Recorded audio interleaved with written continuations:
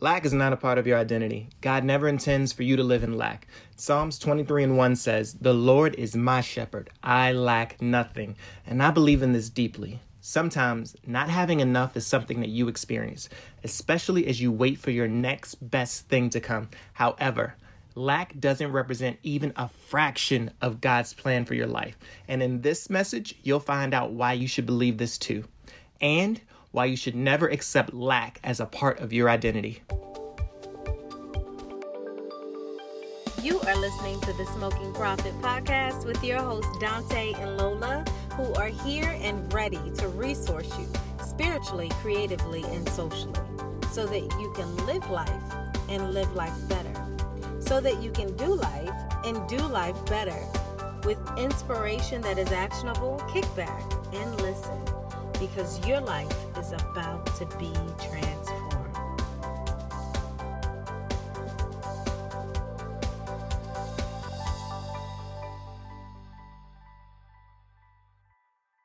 So, I was doing a broadcast recently and someone asked a question, which was a really great question. Basically, the question was like, if you're in a place of lack, could God be allowing you to be there so that you can relate to the poor? The way I looked at it is like, sometimes we accept the level of life that we're living at and we just say, oh, well, this is God's will and I have to deal with it. There are some things that we'll have to go through and we will have to experience. But if it's anything that is lack or below the level of life God created you for, it is not your identity. It may be a place that you're in, but it's not your identity. As I get ready to address this question, I'm just going to read this parable that God gave me. This is Luke chapter 15, and this is about the parable of the prodigal son, is what most of us remember the story being called. And you can find this in Luke chapter 15, verses 11 through a lot of verses, which I don't even know if I'm going to read all of this, to be honest with you. Isn't that terrible how I just said that? You all hear me turning my pages because I actually have my real Bible out today. Lately, my computer's been moving kind of slow. I need a new one. But anyways, let me go ahead and get into it. So when I was thinking about that question, like a week after someone had asked me, and thinking about like what I really felt about it, the Lord brought this parable to mind. So this parable reads like this, and this is the Passion Translation of the Bible. So if you're driving, if you're somewhere, just go ahead and put your phone down, just listen, okay? Thank you. So then Jesus said, once there was a father with two sons. The younger son came to his father and said, "Father, don't you think it's time to give me the share of your estate that belongs to me?" So the father went ahead and distributed among the two sons their inheritance. Shortly afterward, the younger son packed up all his belongings and traveled off to see the world. He journeyed to a far-off land where he soon wasted all he was given in a binge of extravagant and reckless living. By the way, sidebar, you guys, my son loves the Passion Translation of the Bible, and he has actually confiscated this Bible to be his own. And I was like, sir, this is not your Bible. We're gonna have to get you one, but this is my Passion Translation. Okay, back to what we're reading. So the son at this point had left. He had requested all of his inheritance from his dad, one of the two sons, and he had left and he had gone somewhere and he had wasted it away in extravagant and reckless living. With everything spent and nothing left, he grew hungry, for there was a severe famine in the land. So he begged a farmer in the country to hire him. The farmer hired him and sent him out to feed the pig. The son was so famished, he was willing to even eat the slop given to the pig, because no one would feed him a thing. Humiliated, the son finally realized what he was doing, and he thought, there are many workers at my father's house who have all the food they want with plenty to spare. They lack nothing. They lack nothing. Why am I here dying of hunger, feeding these pigs and eating their slop? I want to go back home to my father's house. And I'll say to him, Father, I was wrong. I've sinned against you. I'll never be worthy to be called your son. Please, Father, just treat me like one of your employers. Now, a lot of times when people talk about this scripture, it's Luke chapter 15. They're talking about the redemptive nature of God, the restorative nature of God, that no matter what, when we return to our Father, when we come back into his arms, he is so ready to accept us. But what I want to help you guys to see today from reading this scripture is that the place of lack that this young man was in was never a part of his design. His father never intended for him to be in lack. His father intended for him to have. And the son, when he finally recognized, like, what am I doing eating the slop of pigs? He's like, let me go home. First of all, there is no lack at my father's home. We have everything we need there. So let me just go back there. And maybe when I go there, I'll beg him to let me just work and I'll at least be taken care of and don't have to do this. So we know from this story, and if you don't know, I'm just going to share it with you. I'm not going to read all of it. The son goes back home. The son is readily accepted by his father. His father represents God's heart towards us, God's character, God's nature. And he goes back in, and the seal of sonship is placed back on this child who left home with his inheritance, blew it, and was living in lack. So anytime we're in a position where we lack something that is good, where we lack something that we need, it's an opportunity for us to receive what we need from the Father and know that the place that we're in, it's just a place. It's never a part of our identity. That lack that young man was in, eating from a trough with pigs, slaving, working, not having what he needed, was never part of his identity. He came from a home where there was no lack. He had what he needed. His father never intended for him to be like that.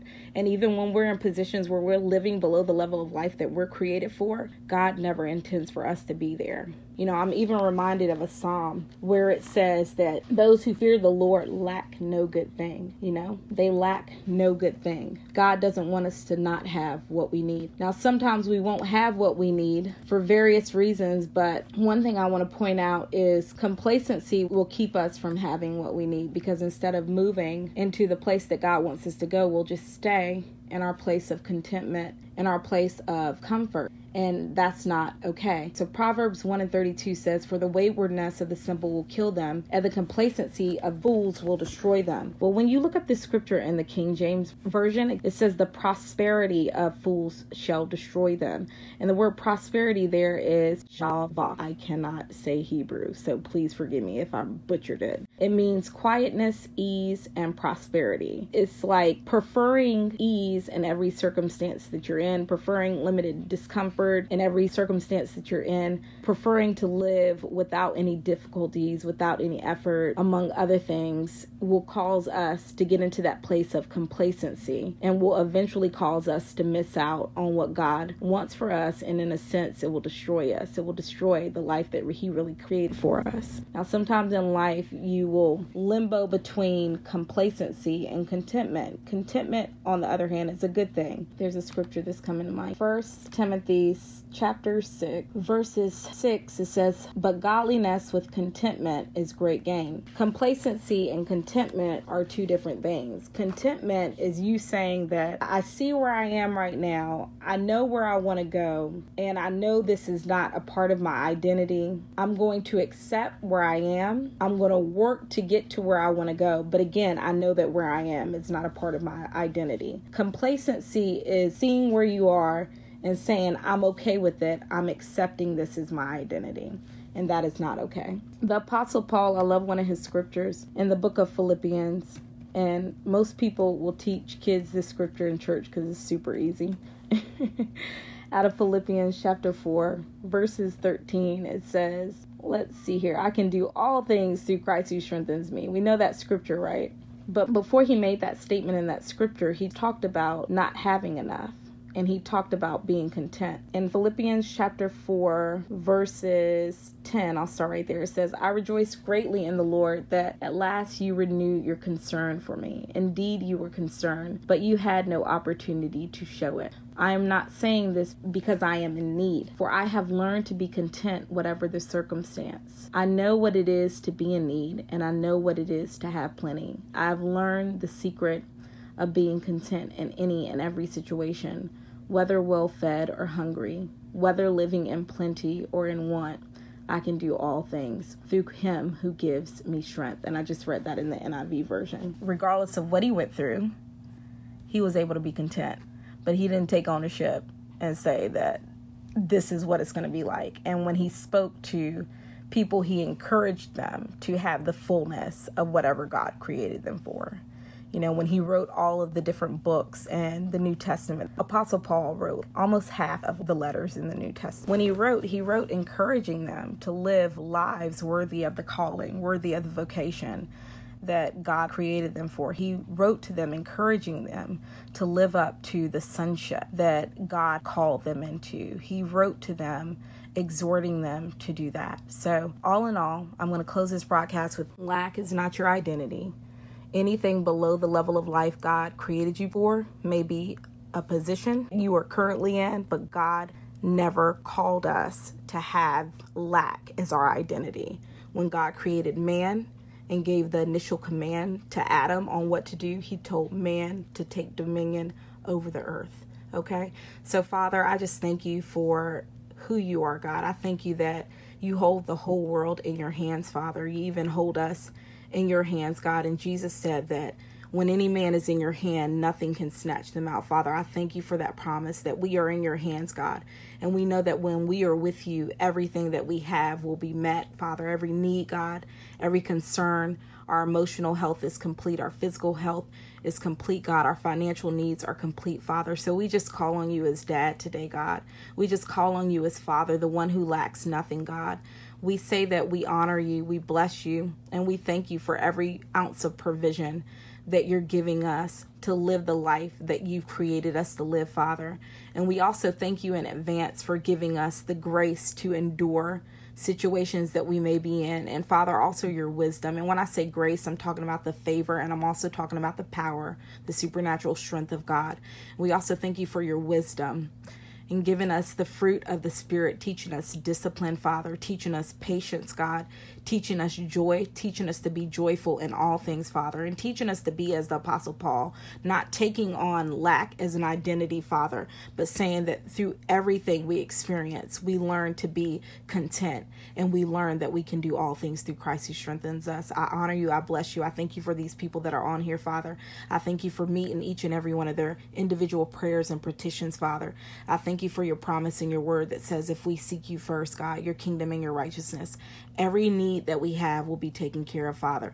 I thank you that you don't only desire, God, to meet our needs, Father, but you desire to give us an abundance, God. You desire to give us a surplus, Father. I thank you for causing our hearts to turn to you, Father.